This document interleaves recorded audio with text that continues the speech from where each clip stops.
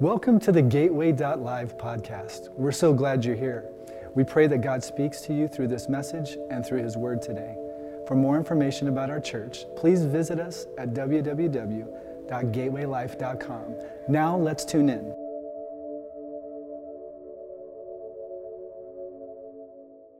We just started a series back a few weeks ago, and we've been journeying through this idea of we're better together.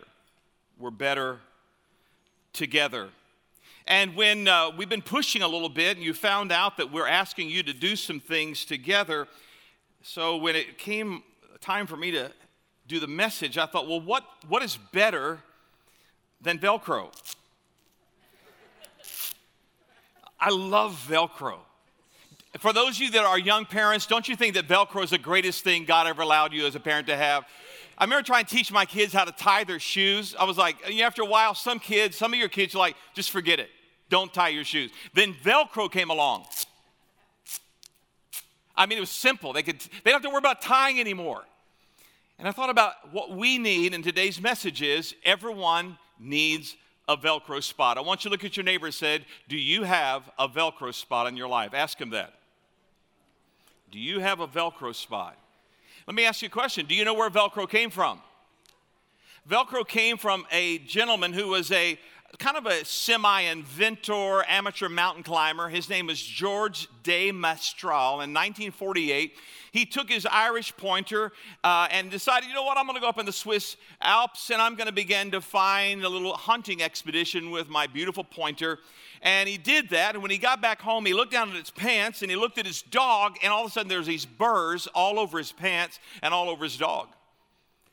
He neglected his dog and grabbed one of the burrs out of his pants and put it under a microscope, and instead of having a business opportunity, he thought, that is so interesting how that just sticks. It just sticks. And you've got to really have to go through a lot of just trying to get the thing out of his pants and forget about trying to get it out of the dog's fur. In fact, he seemed to find an idea that stuck. Now, Velcro is a multi-million-dollar industry that is used universally around the world, everything from babies to adults. The word Velcro actually comes from the French word velours, or velvet, and crochet, or hooks. In fact, it's commonly referred to as hook and loop. One side looks like millions of little hooks, and the other looks like a piece of velour, and when you put them together. But have you ever noticed that two sides of this same type of material do not work? You have to have a hook, and you have to have a loop. And you say, well, why do I need a Velcro spot? Why do I need a Velcro spot? I mean, we live in a world today that anonymity is considered, you're really great if you can learn to live with anonymity in your life. And yet some people feel like they're just hanging by a thread. You're not sticking anymore. It's just kind of like you feel like life is just hanging you around like this. We have a world that's full of what we call attachment disorders, and we all need a Velcro spot. I think it's interesting in the book of Ephesians, Paul writing to the Gentiles, which had been disconnected. They did not have a Velcro spot. He says to them in Ephesians 2, he says, now you Gentiles are no longer strangers and foreigners. You are citizens along with all of God's holy people. You are members of God's family. You are carefully Velcroed together in Him, becoming a holy temple for the Lord. In other words, we've been called to live life together. We've been called to find places that we Velcro together. And you say, well, I don't really care about that. I'm a loner. I just like doing life by myself, and I don't really need a whole lot of people. Well, in 2018, the Cigna firm did a survey of American adults and found out that loneliness has reached epidemic levels. We don't have Velcro spots in our lives. Here's what the report said. 43% of Americans report they often feel isolated from others. That's 1 out of every 2. That means if you split the room right here, someone over here feels isolated. 27% feel they don't have people who truly understand them. Nobody understands me. And because of that, we isolate versus finding Velcro. They went on to say that 47% of people do not have meaningful in-person social interactions on a daily basis. Half of us don't have daily in-social personal relationships and interaction with other people. The research went on to say that they see it seemingly peaks in adolescence and at the end of life. Right now, there's what's called Generation Z. Generation Z are young adults between the ages of 18 and 22. And this Cigna research said that the Generation Z, this was done last year, this report was done, said it is the loneliest generation in history. AARP found out that 35% of Americans over the age of 45 are lonely. In 2014, 26% of the people over the age of 65, 26% live by themselves. We've seemingly crafted a world of just anonymity. Live by yourself. Don't find a Velcro spot. And yet it's creating this distraction that we now begin to feel like we're not important, and we begin to hover away instead of coming close to somebody else. The reason I said this Together series has been so important to us at Gateway, it has created a paramount among us to say, we want it to be known of us that we are the most connected church you've ever walked into. A church that primarily wants you connected to the heart of God, and secondarily wants to connect you to people around you.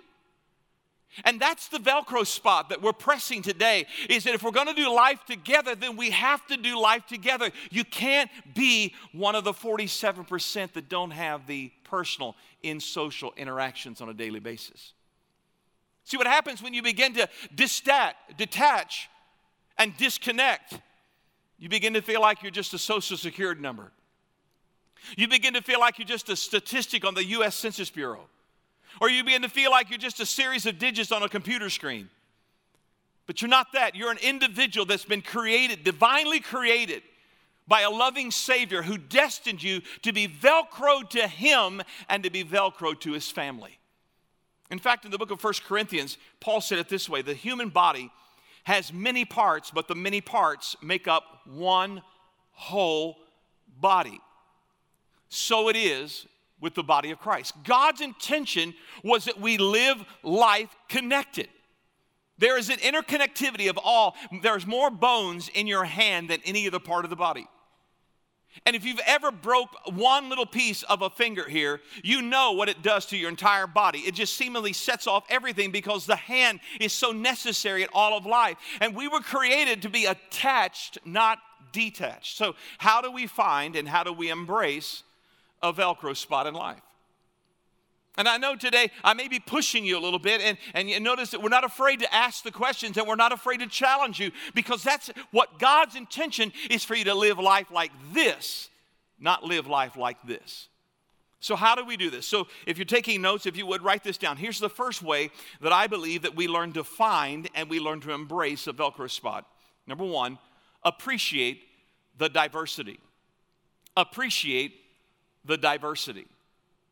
Preston said recently, he said, when you walk into a room and all of a sudden you say, I don't see anybody else like me in here, then what you're basically saying is, I'm looking for something that acts, looks, smells like me. But for us to find Velcro spots in our lives, we have to embrace and appreciate the diversity. When you run through a field, you never know what's going to stick to your pants or stick to your dog, and that's what George de Mestral found out when he created Velcro. We find out very quickly in life that everyone is not going to be like you. Everyone is not going to be like you. Paul continues that idea of one part inside of the body and how that each part is necessary in Romans 12. And he says, just as our bodies have many parts and each part has a special function, so it is with Christ's body. We are many parts of one body, and we all need to be Velcroed to each other. We need to belong to each other. So you know we like to ask questions because questions create consistent communication. So I have a question for you. What part of the stew are you? You say, what? My wife makes an incredible beef stew. And when I come in, what my wife does, she makes this beef stew, and I don't know what's in there because what she puts on top are dumplings. How many of you ever had beef stew and dumplings on top? She cooks the dumplings on top, and when she puts them on, they start just doing this. They grow and grow, and they start to push the lid up a little bit. And then when I pull the lid off, I can't see what's in the stew. I just know there's dumplings on top. But I know beneath the stew, beneath the dumplings, there's going to be potatoes, there's going to be carrots, there's going to be a beef roast, there's going to be onions, there could be jalapenos, there's Worcestershire sauce, there's gravy, there's everything in the world under there, and that's what makes the beef stew taste like it is. My wife is not going to make beef stew out of tomatoes. She's not going to make beef stew out of just carrots. So I want you to look at your neighbor, and I want you to ask the question, what part of the stew are you? Are you a potato? Are you a carrot? Are you beef roast? Are you onion? Are you a jalapeno? And then after they tell you, ask them, why did you say that about yourself? Turn to someone, ask the question. What part of the stew are you? There's some jalapenos on the front row up here. Come on. What part of the stew are you?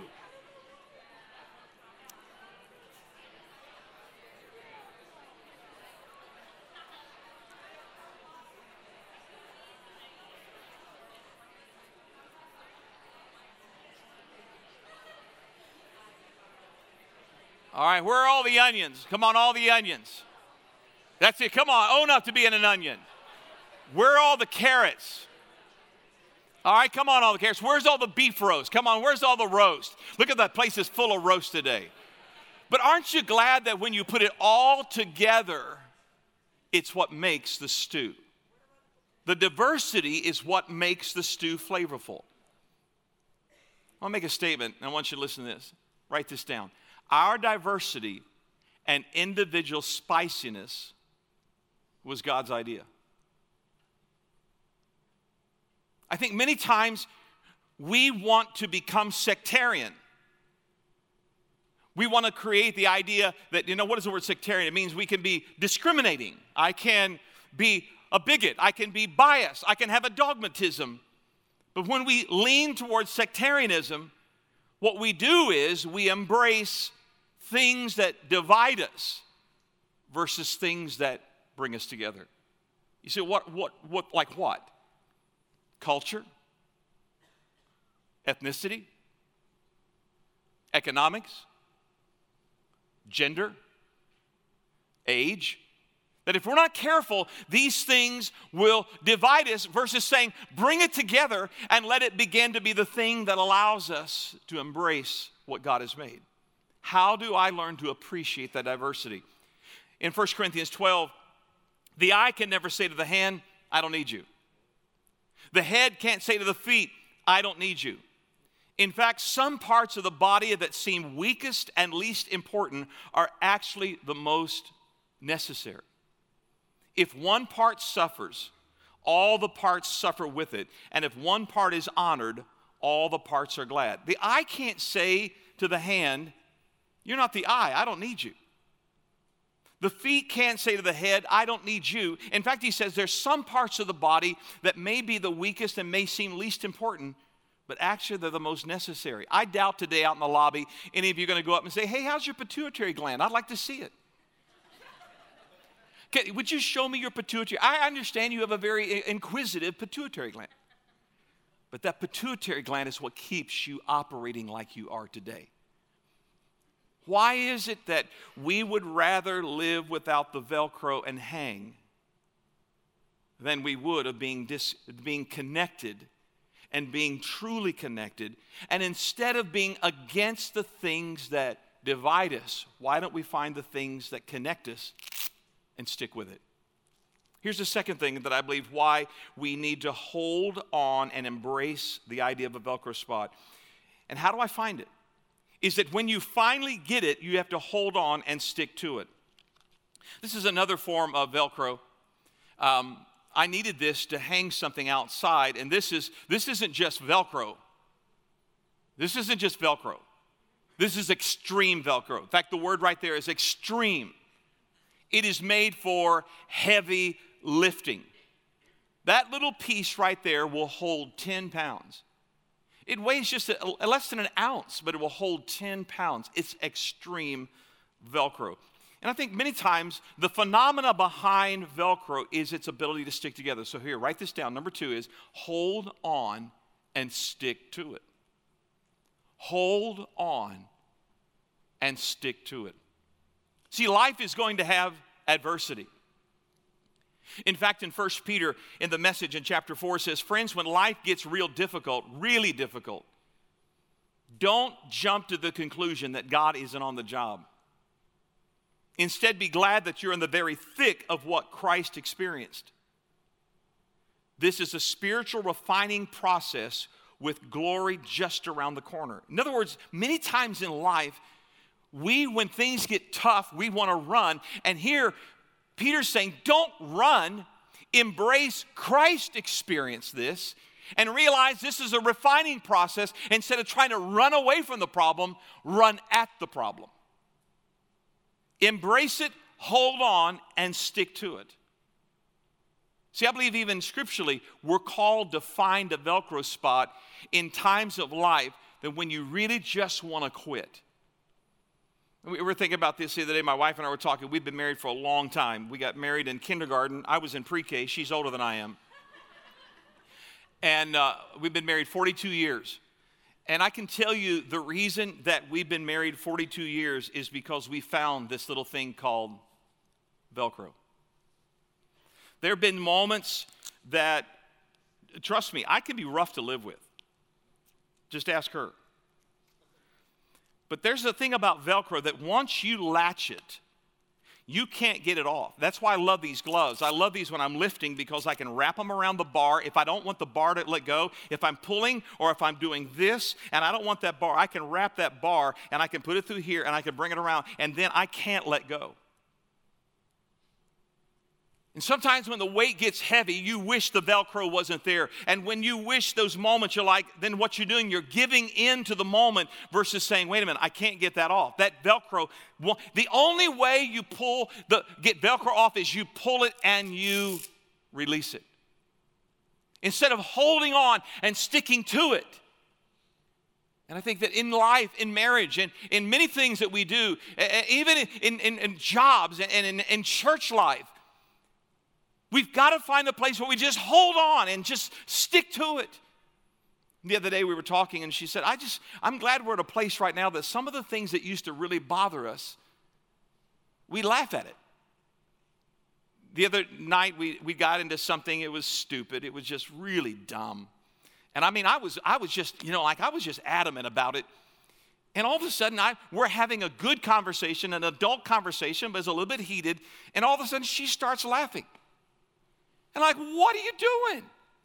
We're supposed to be having it out now. And she's over there. And then I started laughing at her because she's laughing at me. Why? It's because there comes a place that the Velcro, you just learn to stick and hold on. Don't let it divide, but let it pull you in and just stick with it.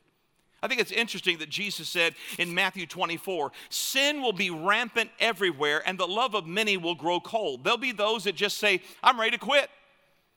But the one who holds on to the Velcro, the one who sticks to it, the one who endures to the end, that's the one that's saved. Not the one who quits, not the one that caves in, not the one that allows the pressure to make you do something you know you shouldn't do. It's the one who endures to the end shall be saved. Paul, writing to his son in the gospel, Timothy, he said, because I preach this good news. Now here's the setup for this. This is 2 Timothy. Most scholars believe that before the ink had dried on the parchment, Paul was dead. He was in prison. He was chained, and he's writing this last epitaph to his son, the person that he had embraced in life, that had taken the church in Ephesus. And he says, listen to me, son, I preach this good news. I am suffering. I'm being chained like a criminal. He's not running from the reality of what the moment was. He said, but the word of God cannot be chained. So I am willing to stick to it. I am willing to have Velcro. I'm willing to endure anything if it will bring salvation and eternal glory to Christ Jesus, to those God has chosen. There's got to be a place to where we don't run, but we hold on and stick to it. James, the half-brother of Jesus, said, God blesses those who patiently embrace their Velcro. God blesses those who patiently stick to it, who endure testing and temptation. Not when you're tested, just fold. Not when you're being tempted, just quit. Afterward, after what? After you've held on, after you've endured, after you've stuck to it, after you've done that and you didn't run and you stuck to it, after that you'll receive the crown of life that God has promised to those who love Him. Years ago, I read a poem by Ella Wheeler Wilcox. It's called The Winds of Fate. Ella Wilcox was an early 1900 poet, and she said this: "'Tis the set of the sails and not the gales which tells us the way to go." And for those of you that have ever sailed before, you know it's important that when you get out, before you lift the sails, you got to know which way the wind is and which way you're going to tack. Which way you're going to tack back, tack this way. Where are you headed? And notice that she said, it's the set of the sails and not the gales. The word gales is the wind, which tells us the way to go. Like the winds of the sea are the ways of fate, as we voyage along through the life. 'Tis the set of the soul that decides its goal, not the calm or the strife. No matter what's happening in life, you have to choose, am I going to hold on and stick to it, or am I going to fold and quit? So here's another interactive question. This time I'm going to ask you to turn to someone that you did not come with. Someone that you did not come with. And ask them, what adverse challenge are you facing right now? What is that thing in your life right now that you're facing that may want you to just quit? I want you to ask them, what adverse challenge are you facing? And then the second thing is, can I pray for you to stick to it and not quit? Let's take a couple minutes. Find somebody you did not come with and ask, what adverse challenge are you facing that may challenge you to quit? What adverse challenge are you facing?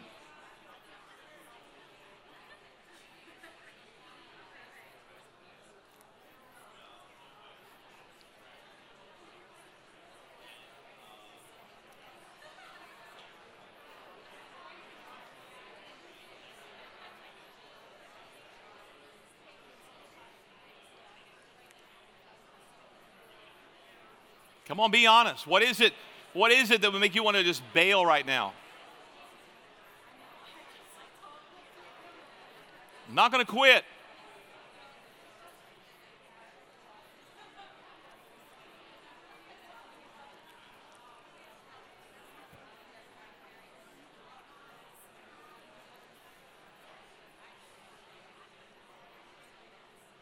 All right, let the other person tell their challenge right now. What is it?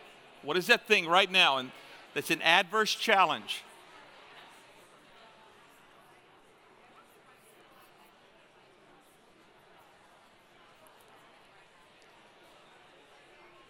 Now, if you would get their name, ask them their name and say, can I pray for you this week that you won't quit? That you will not quit. I'm not going to give up. I'm not going to give up.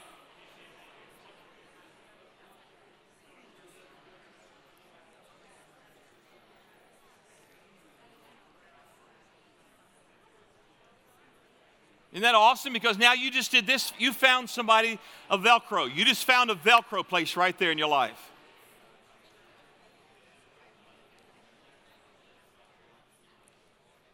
So if you're taking notes, here's number one, appreciate the diversity. Appreciate the diversity. Number two, hold on and stick to it. And here's number 3. You ready? Write this down. Get connected no matter what it takes. What you just did right then is that you opened up to somebody and you shared with them something that can disconnect you. You just faced a moment with somebody that says, this disconnects me. This has the potential to be the very thing that would pull me apart. Instead of staying connected, instead of having the Velcro, this could pull me out. Number 3 is get connected no matter what it takes. You see, meism has almost achieved a religious status. Meism. Individualism has replaced team playing. And there's almost a mentality today that wrecks us. And instead of what is best for the whole, the clarion cry is what's best for me. And that doesn't connect us. That disconnects us. When we live a life that it's all about me, it's all about what I get, it's all about the individualism, it's what I bring to the team. Have you ever played a sport that there's one guy or one girl on the team that just thinks they're that in a bag of chips? Give me the ball, give me the ball. And you're like, I'm not giving you the ball. Yeah, you might be able to get, maybe you're 60% from the three-point line, but let somebody else shoot the ball. There comes a place to where the team is more important than me. And so when I say get connected no matter what it takes, there's got to be something inside of me that says I've got to search for the Velcro. I've got to find the things that connect me. We can all find things that disconnect us, but what does connect us? So when I thought about what is it that connects us, the first thing that connects us is eternity. Do you know that every single one of us in this room are going to spend eternity someplace? We have that in common. Whether you're 25 or whether you're 65, we're going to spend eternity together. So instead of us trying to do it alone, why don't we try to find some people to come alongside? Hey, journey with me, walk with me, get some Velcro on me, stick with me. I need to be able to journey with somebody else. If that 2018 study is true, that 47% of us do not have daily in-social interactions, then that means a lot of people are doing life by themselves. That's not God's intention. Because I think what connects us may seem morbid, but really kind of brings a bright spot that we're going to spend eternity someplace. What connects us? Heritage and legacy. Do you know that you're leaving a wake? You know, like a boat cuts through the water, it leaves a wake behind it. You're leaving a wake behind you of some type of a heritage or some type of a legacy. I wrote a book called Life in the Dash, and the idea came from that little half-inch on a tombstone has your birth date and your death date. That little half-inch, that's what I'm living in right now. I'm living in the dash. And my dash, and the book was, write your legacy now of what you want people to say about you then. I'm leaving a legacy behind, and that's what connects me, because what my life and the choices I make is going to connect me or disconnect me from other people. If I live life just for me, that's not much of a legacy, but if I live life that I'm leaving a heritage behind. Romans 8:17 says, if we're children, then heirs, heirs of God and joint heirs with Christ. So here's what I look at that passage and what it means to me. I'm a child of God. I'm an heir of God. I'm a joint heir with Jesus. I have access. And I have a heritage that somewhere, many times, to become connected, we think, well, I can't be really connected in the church because of this, or I've got that in my life, or maybe a family tree that you're not really proud of. But let me ask you something. Can you create a new one? When you came to Christ and you made him Lord and Savior of your life, you can make a new family tree in your life. You can leave behind a legacy and a heritage that maybe you didn't get that, but you can now give it to somebody else. What connects us is our Father. He just said that we are joint heirs. We're heirs of God. We have the same dad. We have the same dad. Back a few years ago, there was a young man who played for the Arizona Cardinals, and when I pastored in New York, he was a little kid in our Sunday school classes, and he grew up and became a tight end for the Cardinals, and so I would get family seats, and he was from Nigeria, and so I would say, I'd be over in the family section, I'd be sitting there, and they said, so which one's yours? And I'd say, well, number 80.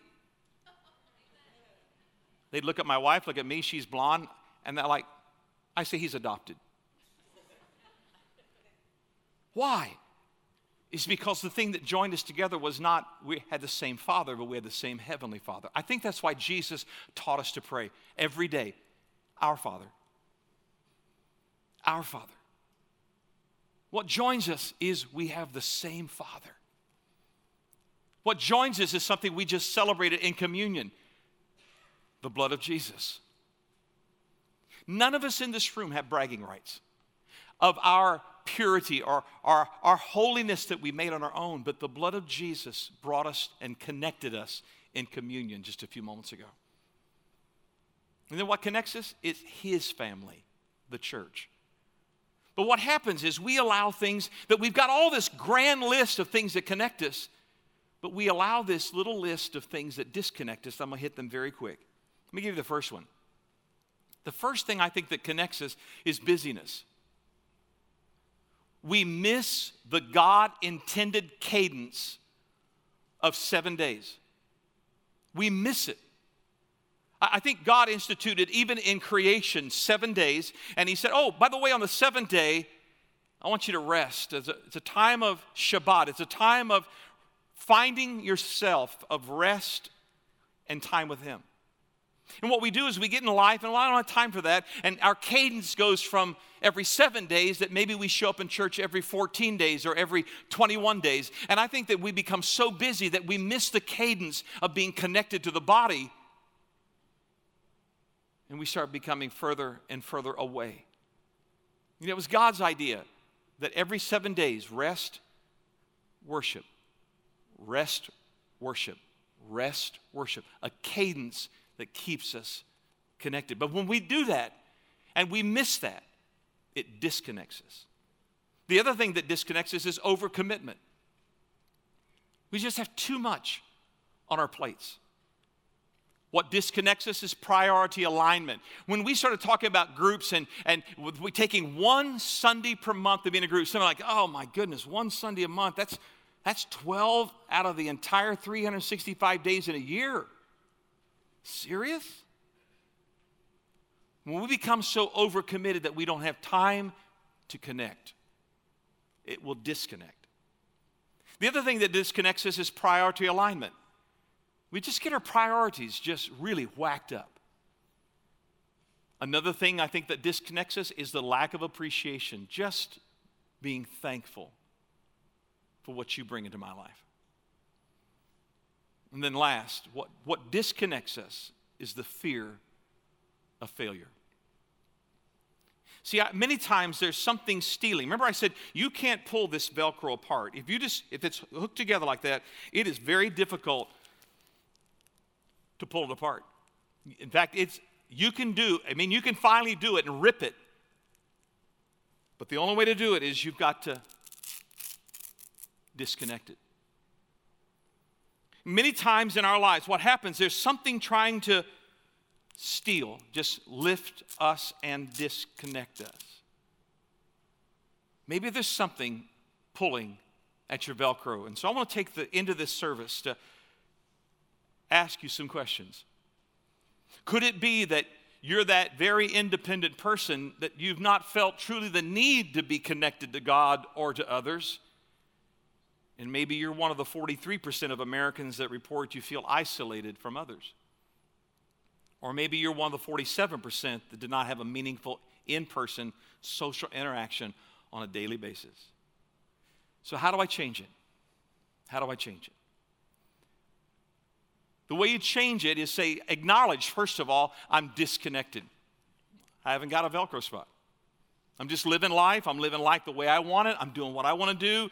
And I've not found the Velcro spot. Well, you know what? That can change this morning because you can take the first step in a change of mind. Theologically, we call that repentance. The Greek word is metanoia. It's a change, it's a course correction. It's a change of mind. It's a change of direction. But many times the hardest step is the first step. It's acknowledging I'm not connected. And before I can step into the future, I have to eliminate the possibility of the retreat that could be there. You see what do you mean? In 1504, there was a young 19-year-old that left on a merchant ship headed to the New World.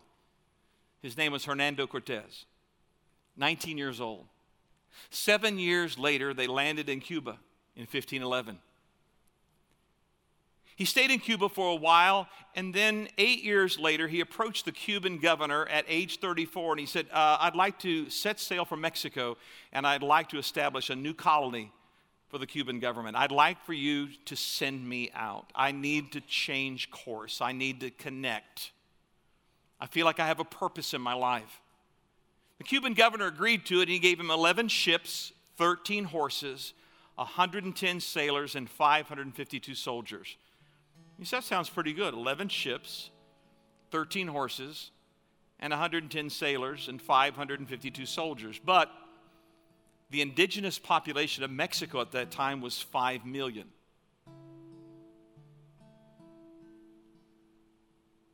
The odds were 7,541 to 1. Those aren't good odds.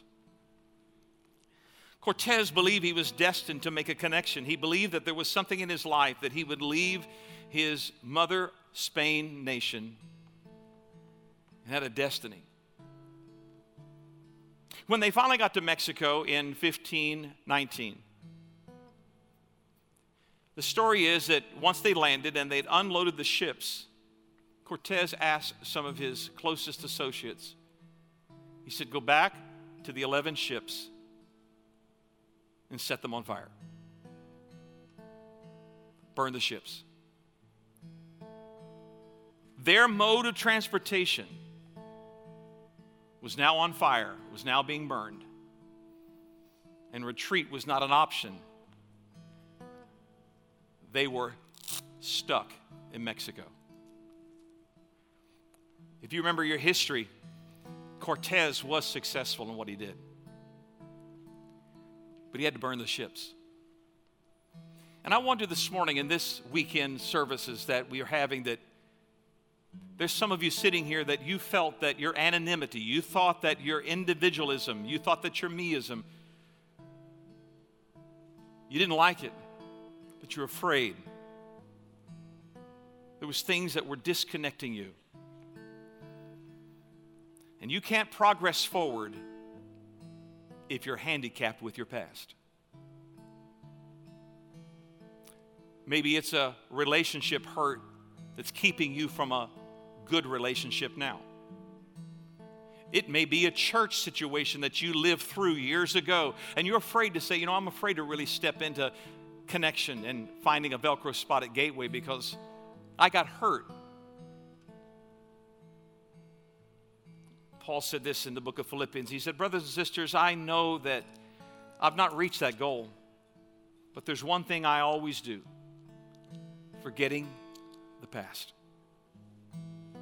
I burn the ships. Straining toward what is ahead, I keep trying to reach the goal and get the prize for which God called me through Christ to the life above. Cortez had to leave Spain to get to the New World. The first steps on the moon had to begin by getting out of bed before they loaded the Apollo ship. Every PhD has to start in kindergarten. Every black belt has to have a white belt. And Kilimanjaro is only climbed one step at a time. And I wonder today, what is it that's kept you from finding the Velcro spot in your life? What is it today that you need to bring before God? We call this the altar. And you know why we call this the altar? And why do we call it an altar team? It's because an altar is where things need to die. An altar is a place where we lay it down. Because the very thing that's been keeping you from connection may be the thing that's keeping you from your potential.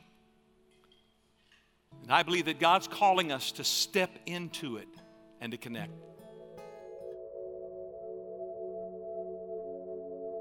Thanks for joining us on Gateway.live. For more information about Gateway Church, please visit us at www.gatewaylife.com.